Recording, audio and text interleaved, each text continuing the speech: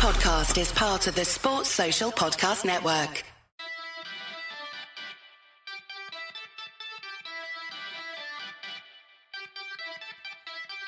Welcome back, guys. It's Monday night and we are I'm in Milan, I'm settled, I'm back in my normal life, and we are ready to kick off the Monday night Euro review show once again. And I'm joined by my good friends Adam and Andy. How are we doing, boys? All good, thank you. Good to have you here. How was your weekend? I'm going to start with Adam. How was your weekend? How did Wycombe get on? I'll be honest. Yeah, we drew 1-1 in the end. A very kind of, I suppose, one of those games where you kind of expected the worst after one of our players got sent off after 10 minutes. So you're thinking, it's going to be a hard kind of result to get anything out of it. But yeah, we did really well considering the circumstances. So we took the lead, I think it was 42nd minute, so weren't expecting it. But our great player, Anis Memesi, as we call him, just dribbling for fun and scoring. He's definitely going to be in the championship at some point. But yeah, no, apart from that though, mate, really good weekend. Chilled out one as I was looking after our neighbour's dog who have been away, but they've collected it. So it should be a silent house now. So a bit calmer in the house now. Looking forward to a podcast talking about the weekend's results.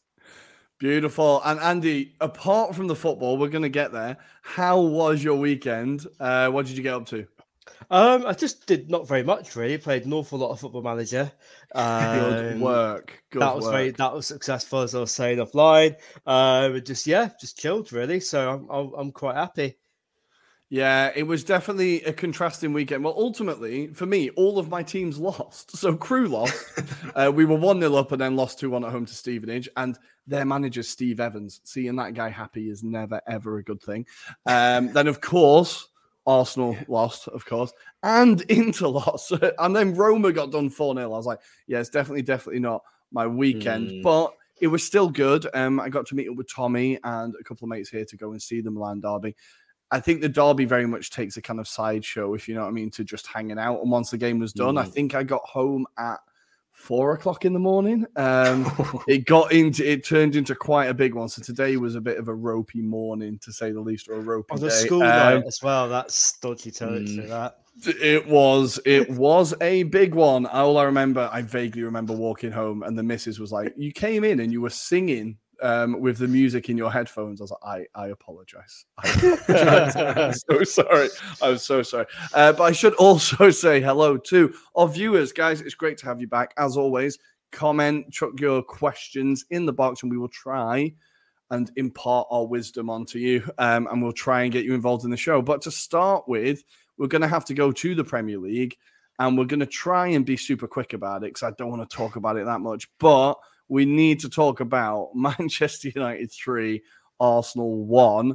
Now, we're going to have both perspectives here. Andy, let's go. What did you think of the game? And then, Adam, I'll get your neutral look at it. Yeah.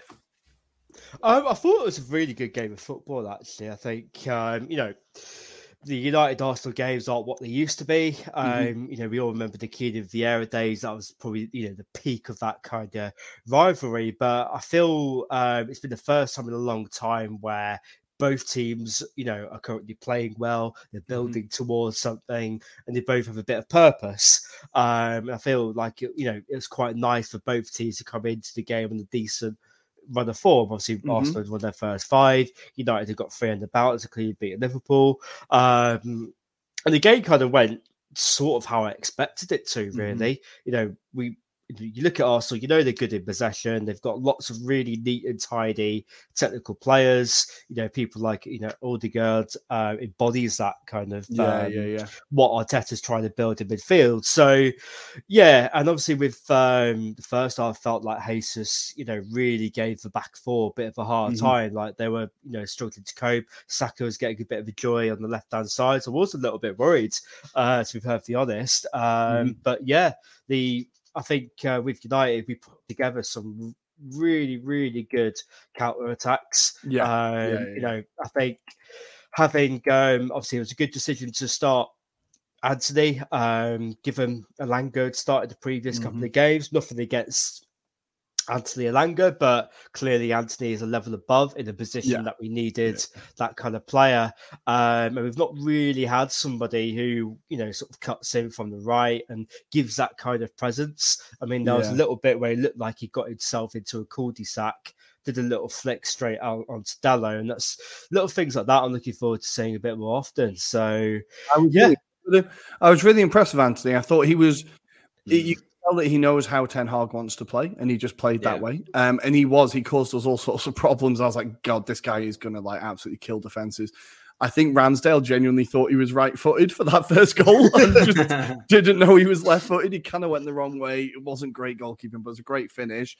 Adam, how did you see it? And then I'm going to give my kind of quick view on it.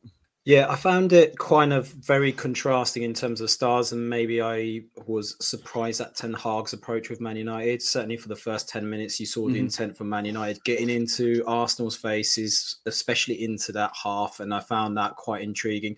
They seem to be playing a lot of the ball through the middle, which was kind of a surprise for me as well.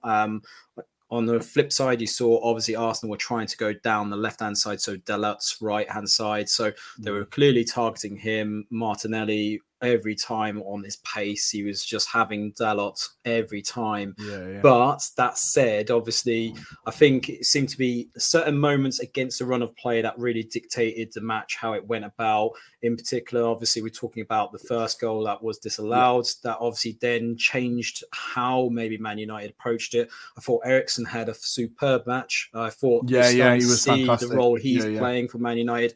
And you could argue he's the bargain of the season with the fact that he's a free transfer. But that said, I think it was a really solid performance by Man United. I think he surprised a lot of maybe people's perceptions of Man United and was really pleased for Rashford. I know it's no good for you, Rory, but I mean, his performance was really good. It's great to see the lad get a bit of confidence. But that said, for Arsenal's point of view as well, just quickly before I let you talk, I thought they were a bit disappointed. I thought they was expecting a bit more. I certainly was surprised to see Zinchenko actually turn up. I thought he was going to be out for another match. And Lokonga, I thought he really did struggle in this match. It has to be said. So, get your thoughts. No, Lokonga's a difficult one because he's not a defensive player. He isn't, and he's being asked to perform a role that isn't the type of player he is. What he's good at, he did well. I think his passing was good. He was able to, he kind of press resistant. He was able to keep control of the ball, keep the tempo, but he's not a defensive-minded player.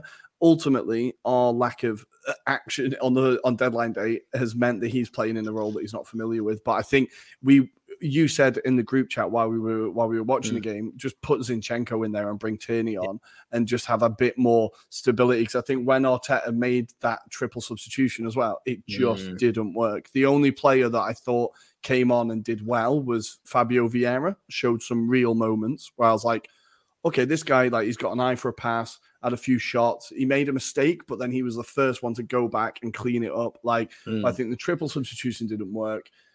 With Rashford, I would much rather see Rashford score 2 against us than Ronaldo, for example. I'm really happy to see Rashford obviously enjoying his football again. Rashford, when he's got space to run into, is terrifying.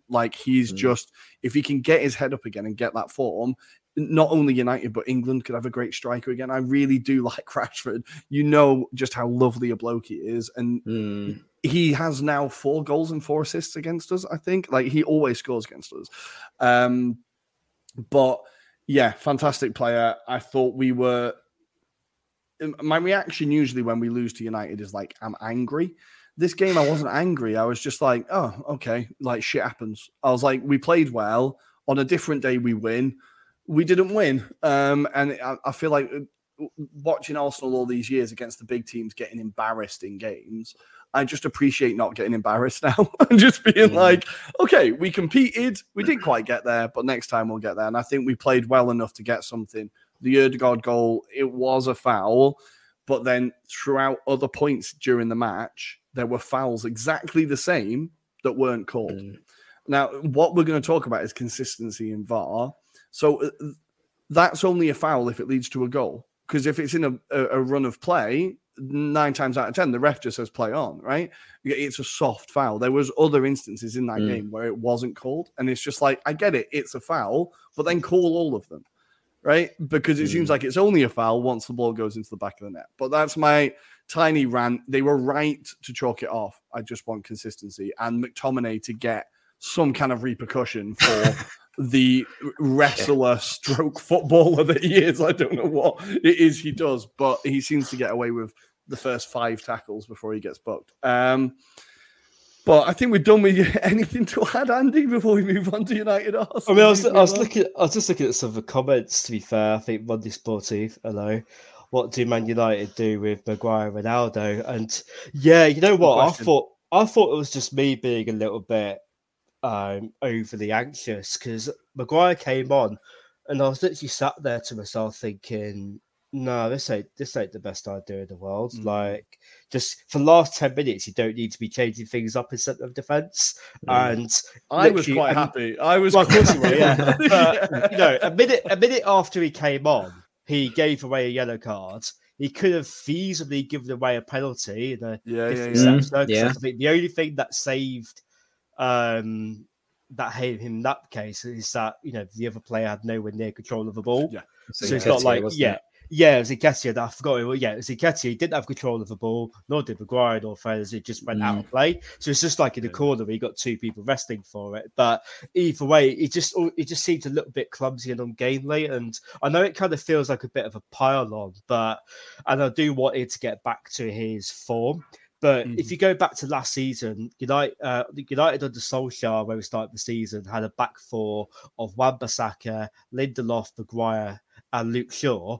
All of them have now been replaced in what I'd assume is going to be the starting 11. I feel much, much more secure with that starting 11. Even Dallow's improvement has been great to see. Like, he had a bit of a difficult start to this game, but he kept his head up. He started getting a little bit tighter. And as the game went on, started to come out quite well. Same for Mason. I think, Rafael Varane is an example. Like, he... Probably due to fitness, but he was probably criminally underused. Last season. Well, last season he hardly got a sniff, did he? And it was just injuries, I think. But I was really impressed with Malacia, even though Saka gave him a hell of a time. Oh yeah, Saka really had a great game. But I was impressed with Malacia, I'm not sure. Yeah, and I think Dallo. All I see is people slagging him off, and I'm like, every time I watch him, I'm like, this guy's pretty good. Last season, he was probably worth slagging off North fans. He was absolutely woeful. And I think just thinking of the other quotes of Maguire about. Obviously, with De Gea behind him. Yeah, I think ultimately Ten Hag's not going to be able to play the football he wants and have De Gea in goal. But unfortunately, due to, I guess, a self-induced situation where they've arguably let a better goalkeeper go out on loan and they've brought in Martin Dubravka on deadline day. Whether he'll get game time or not, I don't know. Yeah. It's a simple answer to that one. But he's got 1 year left on his contract. He's on $300,000 a week. So I think whether we like it or not, he's going to be there. And I think there's an upgrade in the pipeline though. That I think De Gea by next summer you get a new goalkeeper. I'm pretty 100%. Sure. And I think pretty sure. And I think just a last shout out to Christian Eriksen because he's it turns out he is what we thought Paul Pogba would be. He doesn't need funnily enough, Christian Eriksen doesn't need a world-class defensive midfielder to unlock him. He just drops deep. He knows where to take the ball, knows where to release it. He's a little bit more subtle than perhaps Fernandes is, who's direct all the time. He gives a bit of subtlety to the play, and he's got. Well, I know for a fact that the Inter fans are absolutely gutted he couldn't play in Serie A. They are gutted. He is still an incredible player, and United have done great business getting him there. Absolutely no doubt. But I realise we're now 15 minutes in, so that's it. We're cutting off. That's it. We're going into the next game. Adam, I'm going to let you choose. Which game are we going to next? Let's go to Chelsea. Now, I am not a West Ham fan, right? And I was watching the highlights of this game and my head got hot at the end. My head got really hot. I was genuinely starting to get wound up. And then to wind myself up even more, I went and watched Tuchel's post-match conference. This is a man who is complaining about the Cucurella thing a week ago, about how VAR didn't go his way. And he watches that clip and says that it was definitely a foul. VAR of 100% got it right. Now, either either you are completely honest with these things, or your complaints don't sound sincere, right? I can't take your complaints sincerely if you're going to just lie to everyone's face when it suits you. I was really, really disappointed with Tuchel in that post-match conference. I thought he was better than that. I honestly thought he was better than that. Just how bad was that decision? Adam, I'm going to go to you first. I could not believe it. Yeah, it was terrible. Absolutely terrible. And I think they're looking for something. It's a bit like the scenario we've got at Man United to an extent, but this was more obvious that they were trying to search for something just to chalk it off. And I think what the frustration is there is it was really innocuous. There was nothing that in that scenario, if that was lower league, that would have just been played on and that's There would definitely be no issue with that. I feel really frustrated for West Ham fans because I was speaking to Tom, fan of the show as well, and he says it's not the first time that's happened to West Ham this season. So he's completely on this train where he's trying it right now, but there doesn't seem to be any recompensation for this decision because they've admitted since that there's potentially some errors. They're going to have an independent adjudicator look at this as well as a number of VAR decisions this weekend. It was interesting. We saw the contrast in Michael Oliver for the Nottingham Forest one, where he just stuck with his decision, which was interesting. But looking at this instance, definitely shouldn't have been chalked off. And I feel sorry for West Ham because they genuinely had a good performance. I felt Chelsea were really poor on this match as well. But pass it to Andy, see what he thinks as well. Yeah, what did you think about it? I've got a few thoughts that I'm going to jump in afterwards. But what did you think of it? How are your feelings in general towards VAR after this weekend? I think with VAR, it's I don't really have an issue with VAR itself as a technology. My issue is with the people behind it, the people using it, and how they utilize it.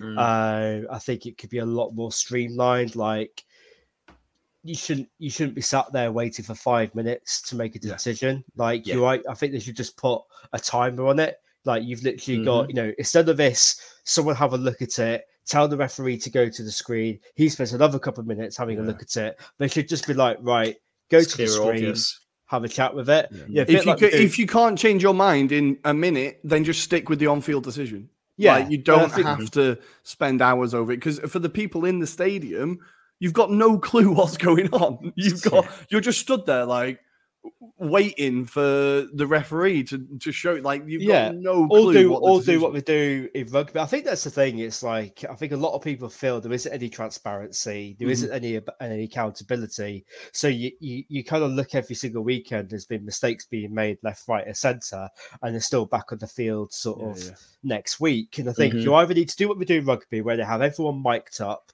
they have the VAR mic'd up, they have the referees mic'd up, and everyone can see kind of what's going on, why the decisions being made, the thought process behind it, and you could be like, cool. And I think that would either confirm or perhaps show that maybe referees aren't just corrupt; they just need a bit more help. But I think with the West Ham one, Mendy's a lucky boy. I mean, to be honest, he's a cheat man. He knew what he was doing. I remember De Gea doing that a couple of. I think it was last season against before. Arsenal. Yeah, he just stayed on the floor, and we scored, and we're like, "Get up, man!" But the referee went whatever, it just carried on.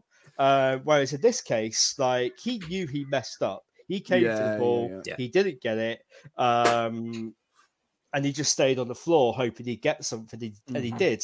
He did. Well, it's got to the point now where fans celebrate the referee going over to the screen because they're going to go with the VAR and they're going to reverse. Try and influence it, So I think it was the Brentford Leeds game. Maybe there was one of the goals that was like goals are VAR checked now, but one of the goals was VAR checked, and literally the second the ref went over to the screen, they were like, because they knew the ref was just going to change his decision and go with what was on the screen. It's like the refs don't even ref the game anymore. I feel like it's just completely being misused, as Andy said. And they are, and like you said earlier, Adam, they're looking for reasons to cancel goals. Like every goal, they're like, right, should that be disallowed? Whereas it should be like, you shouldn't be looking for those faults. You're looking for obvious. That's what everybody said, right? Clear and obvious. That's not what's happening.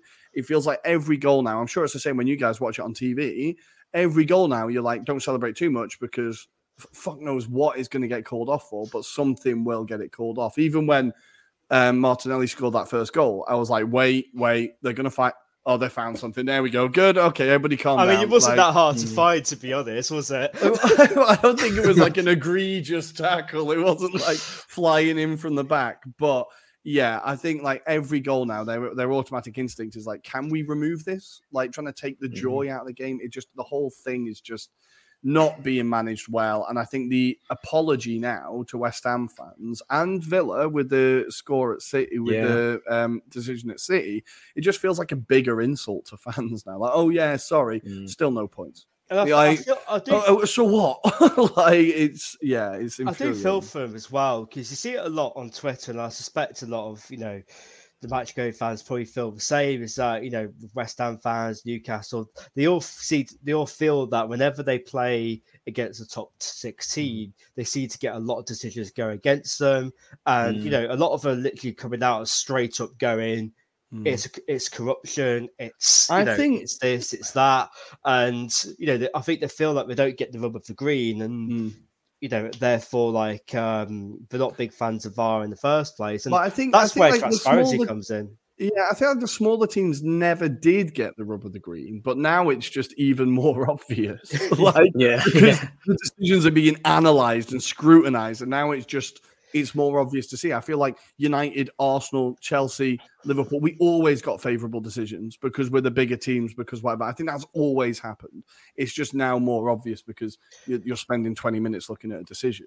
Plus, I go through this cycle every couple of years, right, where we get, we get to like a Euros or World Cup. You see VAR being used somewhat adequately, and you're like, oh, this is nice. Well, we've had a comment from Mon Sportif that Serie A doesn't seem to have the same amount of controversies as Premier League. I think it's the same in Germany as well. Like, I think maybe we're just really shit at using VAR. I think PG Mall or Pugamal, however you say it, really do have a lot of things to look at. But just on this, Serie A does get controversies. They just don't get picked up because the refereeing standards are just as bad as the Premier League's. So, it's just the fact that it's not really public. There was many occasions, Rory, last season where certain decisions didn't go certain ways. So I'm a bit like, I know the Premier League has a lot more scrutiny. Equally, Serie A does get it wrong. I think the difference is, though, there's a lot more younger referees and they're given a chance to educate, whereas here, I don't feel that's probably the same. I feel like Andy said about repercussions, they don't get pulled up on it as much. So maybe that's the learning curve that we should be going through. I don't know if that's the right decision, but certainly there should be a lot more looked at.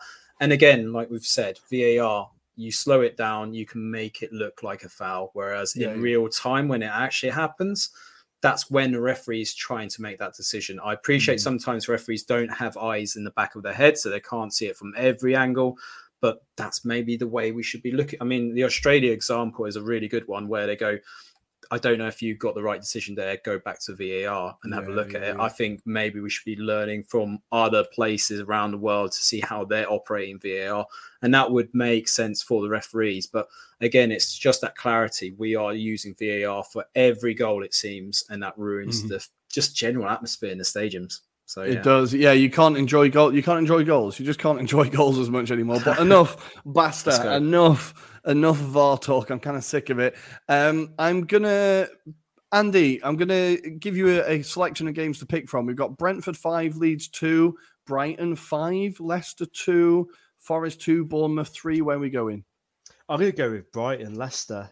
Ooh, let's do it. This will be a fun one. We get to talk about Brendan Rodgers. Right, Andy, let's go. I mean, Leicester, we spoke about it in the previous pod, didn't we?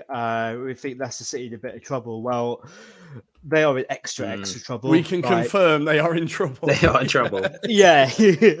I mean, it's not a rumour anymore. It is straight up clear to see where they're currently at a team. And they're not in a good place because, the manager has obviously been complaining about everything basically. He didn't get the players he wants.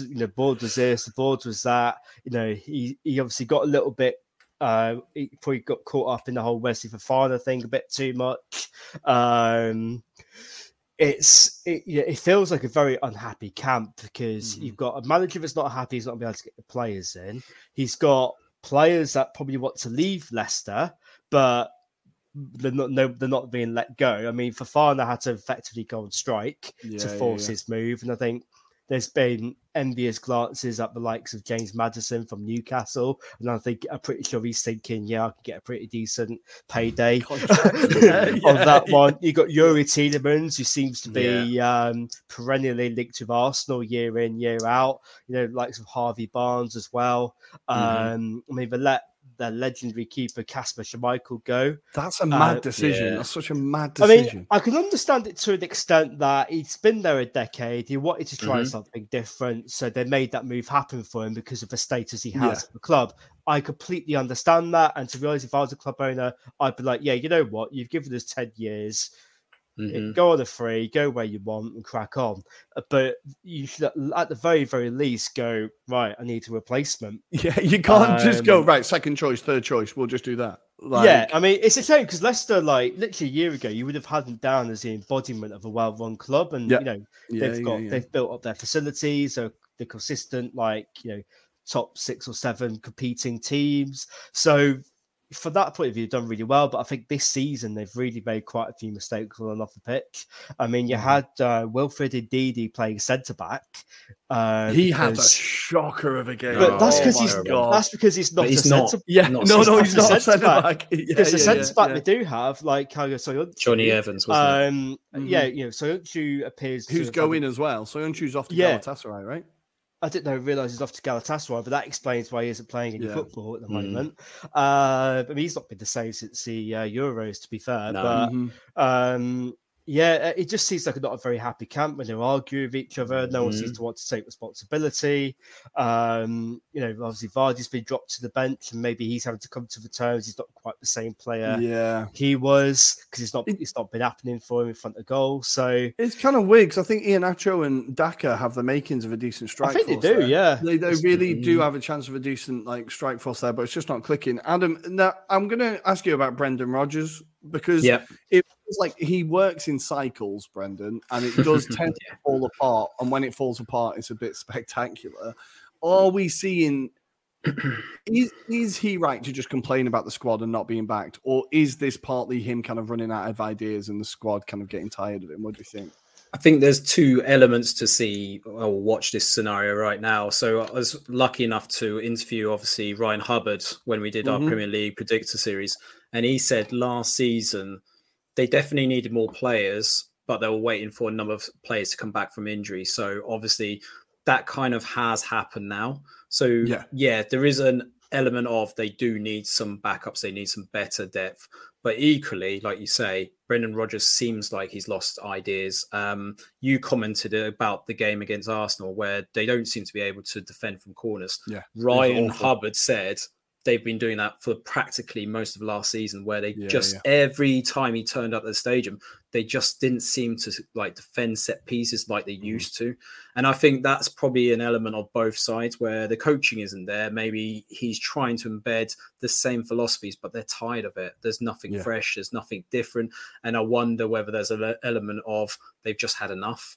Equally, it does feel like a game of poker between the owners of Leicester City as well as Brendan Rodgers, whereby they're trying to see which one's going to kind of play that bluff hand and kind of let the other one go, because it does feel like they're waiting. It feels like a standoff, right? To happen right now. It doesn't feel like the owners are going to sack Rodgers, but something has to give, and I reckon this might play out until there's kind of a point where they're kind of in a relegation dogfight, and maybe they need to change things. And I was looking at the available managers, and I don't know who realistically they could bring in. I mean, the likes of Rafa Benitez is there, for example. I don't know if he's that good enough. But again, if you're bringing him for a relegation fight, he's probably not too bad. Sean Dyche. Sean Dyche, we've got to bring that in. But I'm gonna come for a hot take, and it hit me today. I think Leicester go back to Celtic and steal their manager again and go for Big Anger, because he is doing a hell of a job at Celtic. They play some great football. I could see him at Leicester, and I could see him doing a hell of a job. So I think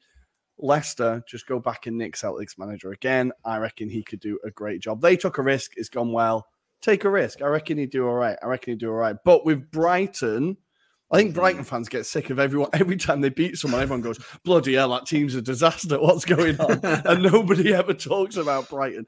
Brighton are... They're really good. Wow. Like, each incredible. time I watch them, a different player comes up, and I'm like, just blown away. This game, it was obviously McAllister. Now, he's a player that I've seen a few times, and I've been impressed, but he absolutely ran the show against Leicester, dominated that midfield, and he should have had a hat-trick. Another ridiculous VAR decision to rule out that goal. I couldn't see it myself, but never mind. He scores a free kick and a rocket anyway. Brighton just... Anybody? I've run out of superlatives to talk about them. Caicedo, They're superb. Welbeck. They are. Yeah, I mean, the only thing I would say is that depth of players. I think Ben Spalding, even on our Brighton edition, said he wasn't too sure if they had enough players. And I think that will tell. I mean, they did a very similar start last season, didn't they? They really started the campaign really well. But this time it feels like the gel's a bit more. They're kind of fighting for each other. But also they're just so skillful. Trossard, I mean, he looks like a hell of a player right now. Yeah. And I've seen him a few times for Belgium, and I'm kind of reminded he is playing for Brighton. The same for the likes of Gross as well. He'll be in the Germany squad at this rate anyway. Has he been capped for Germany yet? Yeah, he's capped. He's got a few caps already. So, again, and then the only thing I'd say is up front. I do feel Welbeck's a good player, but they need someone else. And obviously, I was surprised Malpay left. They didn't bring in replacements, but we'll see. You know.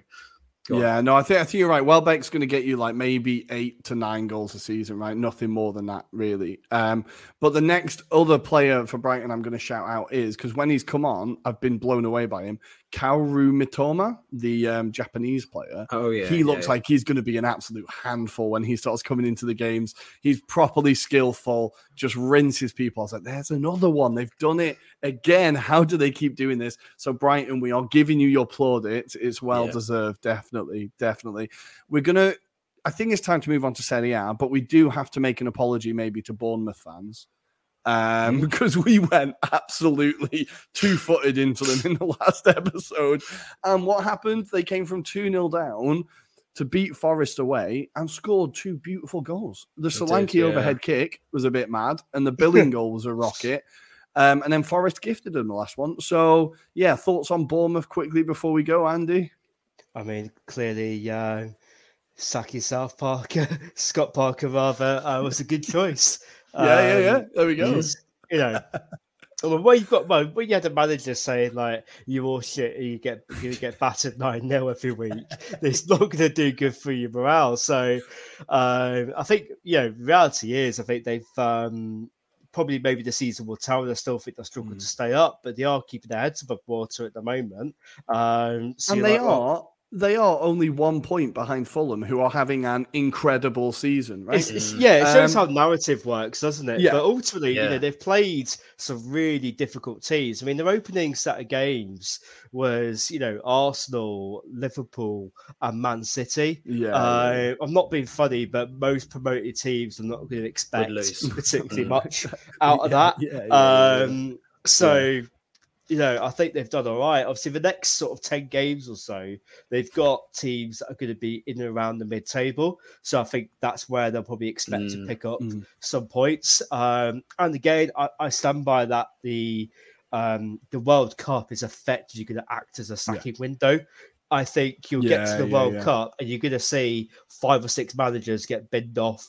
Because you get that whole month to work with your squad or with most of your squad. You're going to get a month or two to basically embed in, which you're not going to get in the normal season. So no, that's a very, very, very good shout. Yeah, I genuinely can see about 4 or 5 just going bang, bang, bang off off your fuck. Well, we shall see. We shall see. I think it's time to go to Serie A. Are we ready to discuss Italy? We can only start in one place this weekend. Of course. It was a hell of an advertisement for Serie A. What a game. Like, genuinely an absolute spectacle. Couldn't take my eyes off it. It was, of course, Milan 3, Inter 2, and of course, Olivier Giroud bloody scored. I know he didn't get the headlines, but we were talking about him. He's always there. It was a beautiful finish. Adam, I'm going to start with you. What were your first impressions of this game? Who stood out to you the most? I think obviously the winners, you've got to talk about Milan and the fact that it's purely managed to outwit Inzaghi. And again, it felt like the repeat of the Lazio performance where Milan just didn't know, or Inter Milan, should I say, didn't know what to do in this circumstance. AC Milan, despite the fact that it went a goal behind, after that, they seemed to dominate. Rafael Leao was on fire. He looks incredible. But even in the middle of the park, Tonali seemed to control much of the play as well. And, even though it came to 3-2, you have to say Mike Maignan, again, incredible stops. Some of the saves he pulled off against Çalhanoğlu as well. I mean, just incredible. But Inzaghi, a lot of question marks. I did see the next day that a lot of the hierarchy at Inter Milan were disappointed by that performance. And Correa doesn't turn up again. No. He was preferred over I jinxed him, definitely. And that's it. Dzeko was on fire when he came on. He literally looked like a man content. He was trying to get or rescue a point at least for Inter.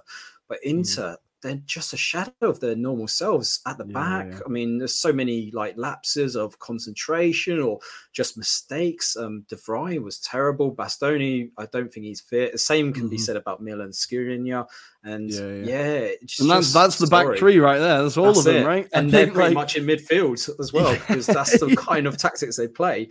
You might as well call them midfielders. So go on. It was difficult to watch. Leao was having a hell of a time, and for that third goal, which is obviously breathtaking goal, the dribbling is unbelievable, the finish is incredible, but both Inter centre backs kind of take a jump on their heels and just put themselves in the worst position, and he just goes past them. And I think defensively, Inter were all over the place. I just want to go one Inter game where I don't have to say Handanovic is the difference. And I think in this game, and I was like, right, as the game was going on, I was like, right, the narrative, I cannot just say Handanovic needs to be dropped again. I say it every week. And then he has weak wrists for every single finish. And okay, you could say they're good finishes, but the first one especially, he should get a stronger hand to. Yeah. But then I think looking at the first goal, though, I think the defender should have come out a bit wider. Yeah. They were too narrow. So you give the basically a free shot on goal, and all right, the keeper was a little bit weak, and I think I've seen a few Handanovic lowlights, I can understand that. But at the same time, you'd expect your centre back to maybe do your bit, put a bit more pressure on him. I think the defenders feed off him as he feeds off the defenders. Right, it is a unit, but I think in these games it stands out more because Milan, I think, have got the future of goalkeeping. They've got this really innovative, incredible goalkeeper who seems to be not only does he save everything, but there was a moment where Milan had an attacking free kick and Maignan ran up the pitch and was directing their players of where to make the wall. And that's the first time I've ever seen that. A goalkeeper getting involved in attacking free kicks, being like, if you stand there, the goalkeeper can't see the ball. And he feels like this new energy in goal and possibly could go on to be the best goalkeeper in the world. I genuinely think so. And it just makes Handanovic look even worse, and it's just bad for him. It's terrible for him. He's been at the club for 10 years. I can see Maignan being in the Premier League at some point.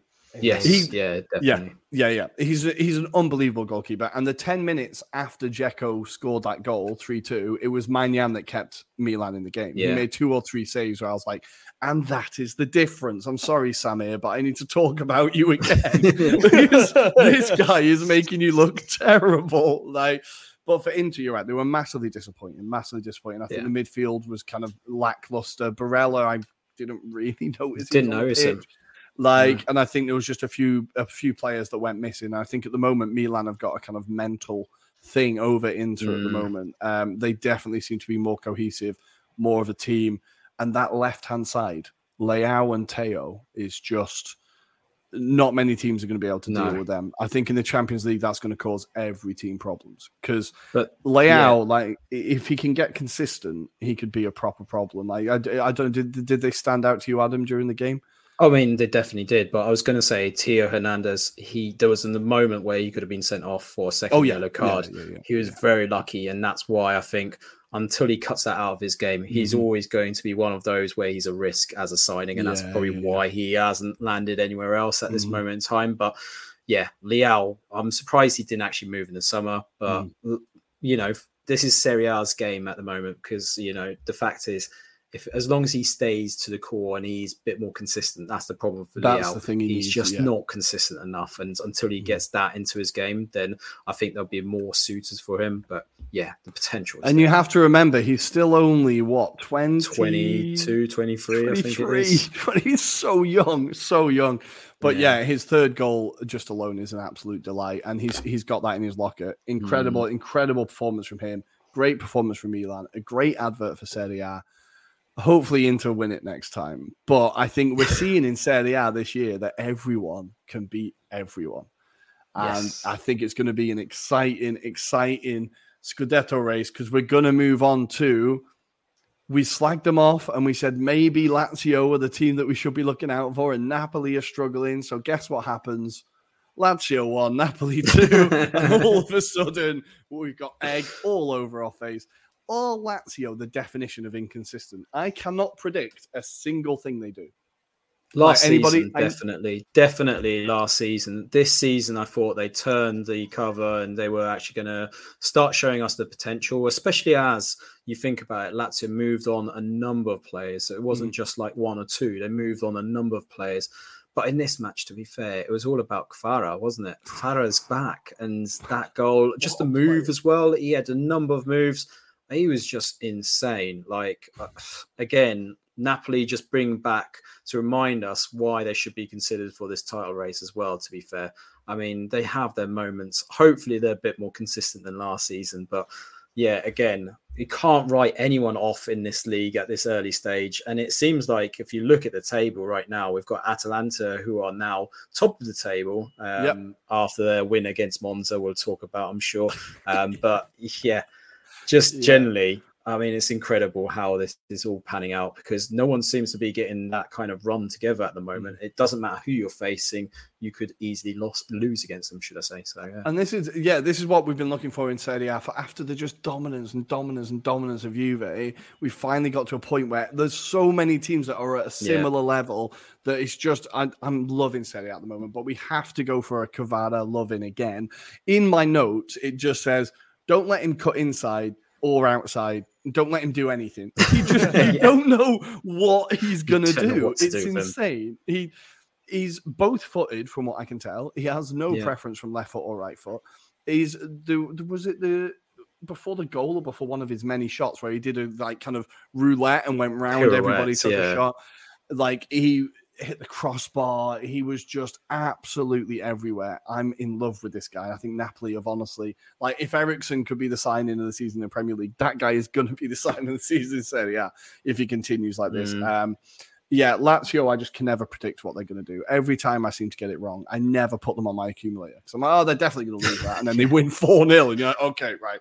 They're just here to annoy me. Thoughts on Kvara, Lazio or Napoli, Andy?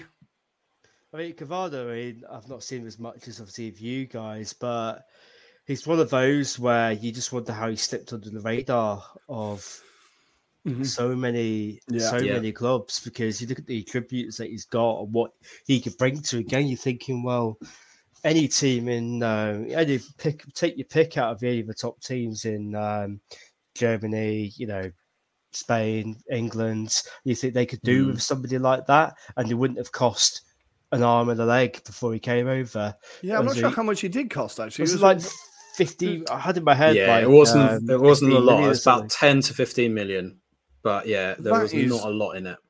Absolutely, because I think, honestly, he walks into most teams in current form, right? In current form, he walks into most teams, and he's like one of the best wingers on form in the world at the moment. He's unbelievable. So you're right. I do wonder what it was about him that people didn't want to take a risk on him for. But Napoli took that risk, and it's definitely paying off. They could still do something this year. I'm excited about them.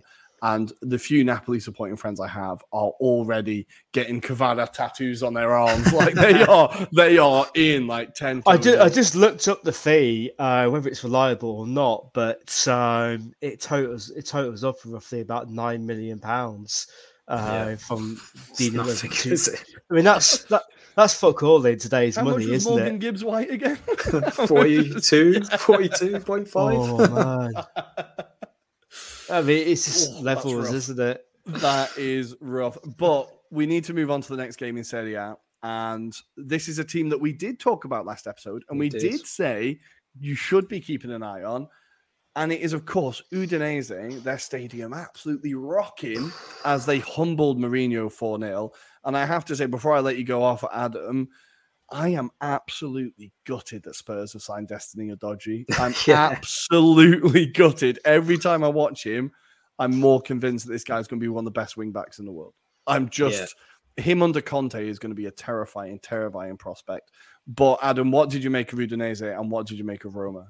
They just looks like they were continuing the same form that they've been kind of, I suppose, showing in the last few games, because obviously they did lose to AC Milan on the opening day of the season. And since then, they've gone on an unbeaten run. To find themselves now in that top half is remarkable, I think, to be fair. When you look at the quality they've got in their squad, the depth, they are doing a hell of a job right now. Like I say, Deulofeu, again, incredible match. I know he didn't have too much of a hand in any of the goals, so to speak, but that team just seems to be working for each other. I mean, Udogie, he seems to be just a different caliber of player, and I'm surprised there was not a lot more teams in for him, to be fair. I mean, we talked about Man City, for example, and the fact that they were looking for a left back. He was there. He's right there. You know, he was just there, but for whatever reason, didn't happen. Word on Roma, though, terrible performance. I mean, they just seems really shell-shocked. Kastrup, he was terrible. We knew that before kickoff. Again, letting in a he's got a wreck in him. Terrible. And Mourinho, he said himself, he didn't have any words for that performance. It was a terrible performance. He knew it was going to happen. It's happened. He's rather have it now than it is later in the season when they're chasing for those points. So, again, it's one of those that it's a reset for Roma fans. I think they've got that realization of they're not that perfect right now. There is some cracks in that squad. Let's see how it goes. But Udinese, incredible. Incredible. Yeah, I also put in my notes, Roma have finally arrived. This is the Roma we know. This is the Roma that we're familiar with. Them absolutely shit in the bed at the worst possible moment. Defensively, absolutely atrocious. It seemed like they barely, I think Dybala had one shot where it kind of got close, but apart from that, they offered nothing. Udinese, it's funny looking through their squad because obviously watching the Premier League and Serie A, you're like, oh yeah, I remember that guy. He used to play for Watford. So there's like Pereira had a really good game who was good for half a season in the Premier League. Obviously Deulofeu, like Beto came on. Isaac Success, right? So there's always those, kind of feels like a throwback team, but they're really, really good. And their manager, Sotil, his son plays for Fiorentina. He did a great job in that with Ascoli. He got them from survived relegation, got them into the playoffs. He seems like a manager that you could probably be keeping an eye on. Just like, have they found another exciting manager? Mainly just managed in the lower league, Serie C, Serie D, then Serie B. Got his big chance, and he seems to be taking it. Udinese looking very, very good. Roma, just classic Roma. And we've had the question from AFC Finners. All right, mate, is Mourinho doing his third season in his second season again? we shall find out. I feel like this squad love him a little bit more than any other team that he's been at, since. I feel like they were a bit more, they've got his back. But we'll see. It's going to be, they'll be up there. Like we said, it's going to be a tight season this season. Finally, super quickly, before we preview the Champions League, we have to talk about them. The game was terrible. They had one shot after they scored. It's Juventus. They drew 1-1 with Fiorentina. They did nothing. Milik scored again, so that's good. He did, That's great to see. But they did nothing after that, and Fiorentina absolutely battered them. What do we think of Juve and Fiorentina? Anybody? I've got nothing to say about this game apart from I will just say my few pieces on this. Vlahovic, surprised to see him on the bench for this one. Didn't even come on. You know, that was surprising. So whether he didn't fancy it, I don't know.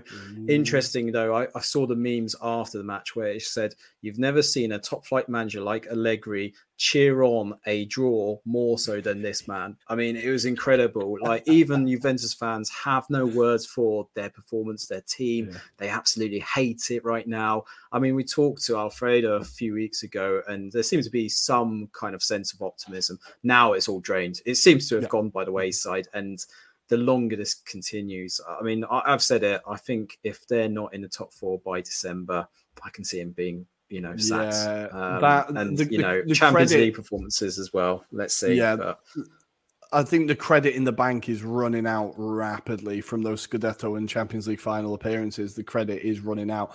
It's just so dour. It's so unambitious. It's so like... Yeah.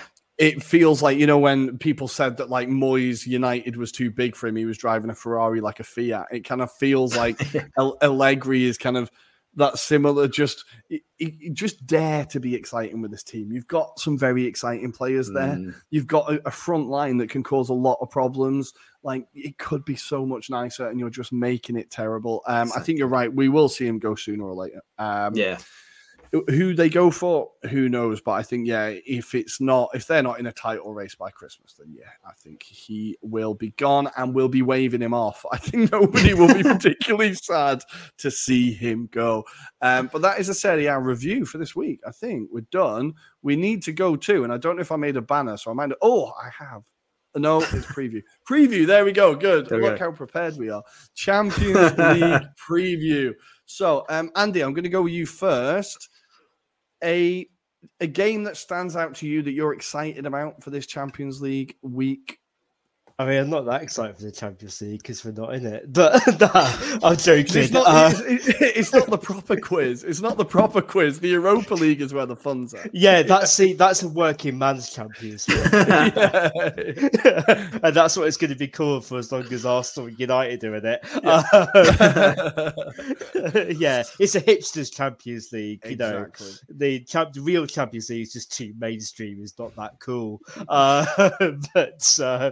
No, optimism aside, I think Celtic versus Real Madrid would be one hell of an atmosphere. And Real Madrid are always a little bit. They can be slow starters sometimes, especially European campaigns.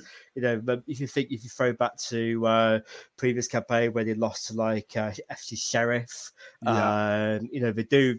And over the years, they have had the odd group stage game where they've not quite been at the races, usually the first couple of games in. So I think that could be potentially where a shock is to card. I could also be wrong and Celtic get smashed 6-0, but that could also definitely happen. Exactly. Real Madrid have won all 4 of their games so far this season, so they're coming into it in pretty hot form. Celtic straight off a big derby win, and we've seen them beat Barcelona at Celtic Park before, despite definitely not deserving it. So maybe we can see something. I think that's like a really romantic game that will definitely be worth. But I think it's good. I think, to be honest, it's going to be a lot of absolute poundings. Like, if it goes as it is, like, it's not really any blockbuster games. But you got Chelsea versus Dinamo Zagreb. That could get a bit messy. Dortmund and Copenhagen. I've Maccabi Haifa. I don't even know what they're like as a team, to be perfectly honest. But I've literally never seen them play. But I guess they must be okay because it's rare that you see an Israeli team in the group stages of European competition. You've also got, it's well worth noting, looking for an underdog to cheer on. Previous years we've had Sheriff. Well, this year you've got Victoria Plzeň, or Plzeň, however you pronounce it, in Czech Republic. So that they are fighting the good fight. Inter, Bayern, and Barcelona is a hell of a group. Yeah, I mean, I felt sorry for them when they got the joy. It's like that gif of we're talking about. You don't have to say it. We know the one. We know the one. So Adam, any games in the Champions League this week that you are particularly looking forward to? I think definitely Inter versus Bayern, because Bayern aren't a team on form, despite what everyone says about Bayern. I think they're a very interesting side, but Nagelsmann hasn't got the harmony yet out of this kind of team yet. It seems like they're still a team in progress. Another one to look out for is Napoli versus Liverpool, because Kvara, I can see him unleashing some of his wonders on Liverpool's defense. So I'm really excited to see that. But the other one, just for your benefit, Rory, Tottenham versus Marseille, because we're talking about Arsenal B squad, aren't we, rather than Marseille? But yeah, it'd be very interesting to see if any ex-Arsenal players or current Arsenal players, should I say, also score against Spurs. So all we need is Sead Kolasinac to 2-foot Harry Kane, do the world a favour, and then it's fine. Sead Kolasinac, take him out of the game. Come on, you can do it. You can become an Arsenal legend again. Also, Nuno Tavares is definitely going to score an absolute banger because that's what he does now. Apparently, he's not in the Premier League. He just scores every game for Marseille. Love that guy. Love that guy. Yeah, I think the game I was going to talk about was Napoli against Liverpool. There's a bit of like a rivalry there as well. These are two teams that really don't like each other. When they've met each other in Europe in the past, there's been violence, there's been a lot of antagonism. So I think that could be a game with a bit of an edge to it. The only other one I'm going to mention is a bit of a hipster's choice because, well, it's very on brand. Yeah. It's going to be RB Salzburg against Milan. Milan have been very, very good, but Salzburg are definitely a bit of a banana skin. It'll be interesting to see how Milan handle that one. I think that could be a little bit of a tricky one. Cut to Milan 6, Salzburg 0. We shall see. And then, of course, we're going to talk about where the cool kids hang out, and that is the Europa League. We were desperately trying to find some big games. Yeah, desperately. So, Andy, I'm going to let you talk about how you feel about United taking on Real Sociedad in 2 minutes, because that's about the biggest game I could see. Yeah, I think it'd be a tough game, to be honest. Like, Spanish opposition have always done really well in the Europa League, in the Europe in general. Look at it, it's a home game because United, in fact, most teams don't really get much change when they go over to Spain and play a game. So I think it's important that they they put out a strong team. And I think also as well, I think it's a good opportunity to get some games for the players that have not been playing at the moment. So I think you'll see a different goalkeeper. Yeah.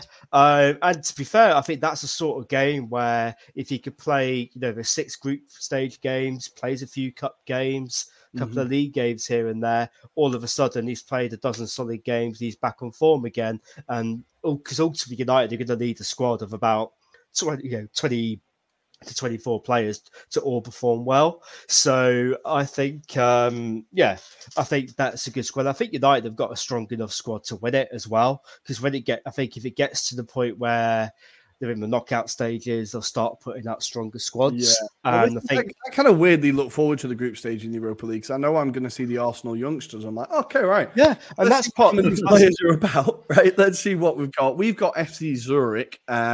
I'm hoping to see Fabio Vieira. I'm hoping to see Nketiah get a start. I'm hoping to see some of the younger players.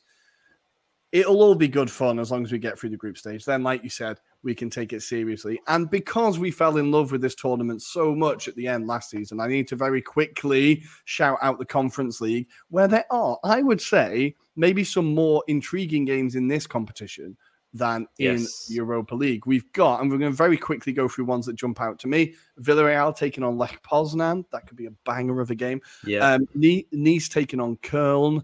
And the other one that jumped out to me was Hearts, Istanbul, Başakşehir, West Ham, Steaua Bucharest. Some great games in it. I'm going to throw to you, Adam, for some Lech Poznan view. What do we think?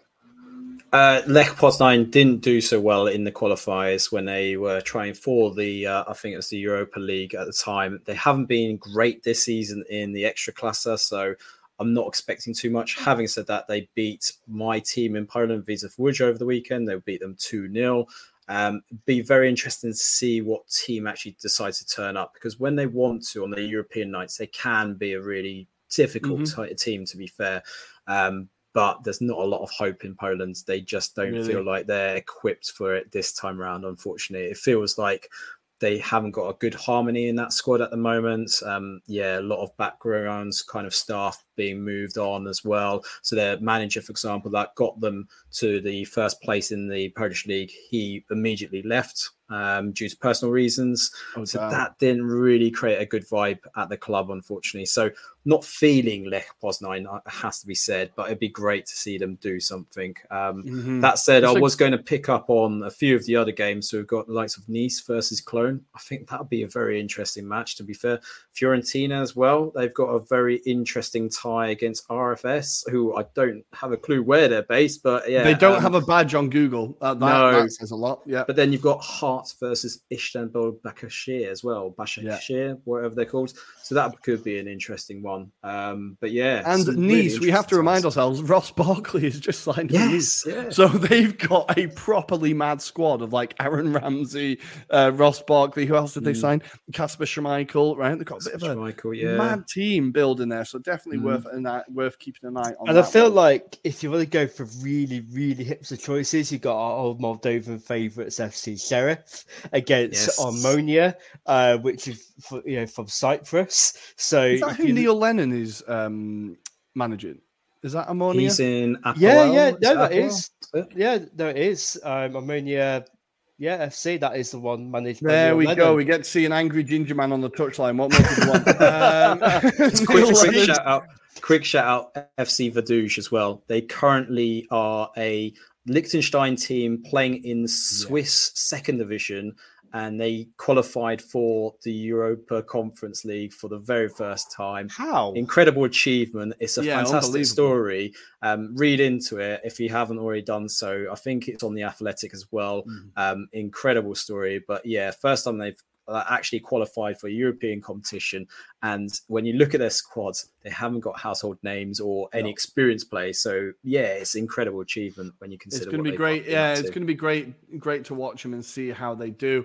So guys, we kind of run out of time. There was one topic we wanted to talk about. I'm just really very quickly going to say, if you've not heard the name Stansfield this weekend signing for Exeter on loan from Fulham, then just search it out. This story, it really got me. Like, unfortunately, my mum passed away from cancer, and as I saw this video, I honestly had a tear rolling down my eye. Just a beautiful, beautiful story of his dad died whilst playing for Exeter. Yeah. They retired his number 9 shirt. He's now returned to Exeter and taken on the number 9 shirt. And it's just a beautiful story. Like, guys, we were all talking about it. Like, it's just incredible, right? Yeah. Beautiful kind of story. I was lucky enough to see Adam Stansfield play for the likes of Yeovil Town, for example, before he actually turned up at Exeter. But they revere him. He's an absolute god. They've got a stand named after him. You know, the fact that he came back. I mean, it was only a few weeks ago, Jay Stansfield was actually playing against Liverpool for Fulham. The fact that he's on loan at Exeter is like amazing. So, yeah, lots of love to the Stansfield family. Yeah, that was exactly. Yeah, just super, super proud, happy moment in football that we should all kind of, the things we fell in love with the game for. So I think, guys, on that lovely note, I think we're going to call it a day, and we will see you on Thursday. As always, follow us on Twitter at Italian Anglo Pod, on Instagram at Anglo Italian Pod. Nailed it. Join us on LinkedIn and tell your friends, hit the like button, subscribe, all that stuff. Guys, any final words before we go? No, absolutely enjoyed it. Thank you, Rory, and thank you to everyone in the comments as well. Yeah, beautiful. It's been a pleasure. See you all next week. It was beautiful to have you guys. We'll see you Thursday, Friday. We'll see you Friday morning. Nice one. Bye, guys. Bye.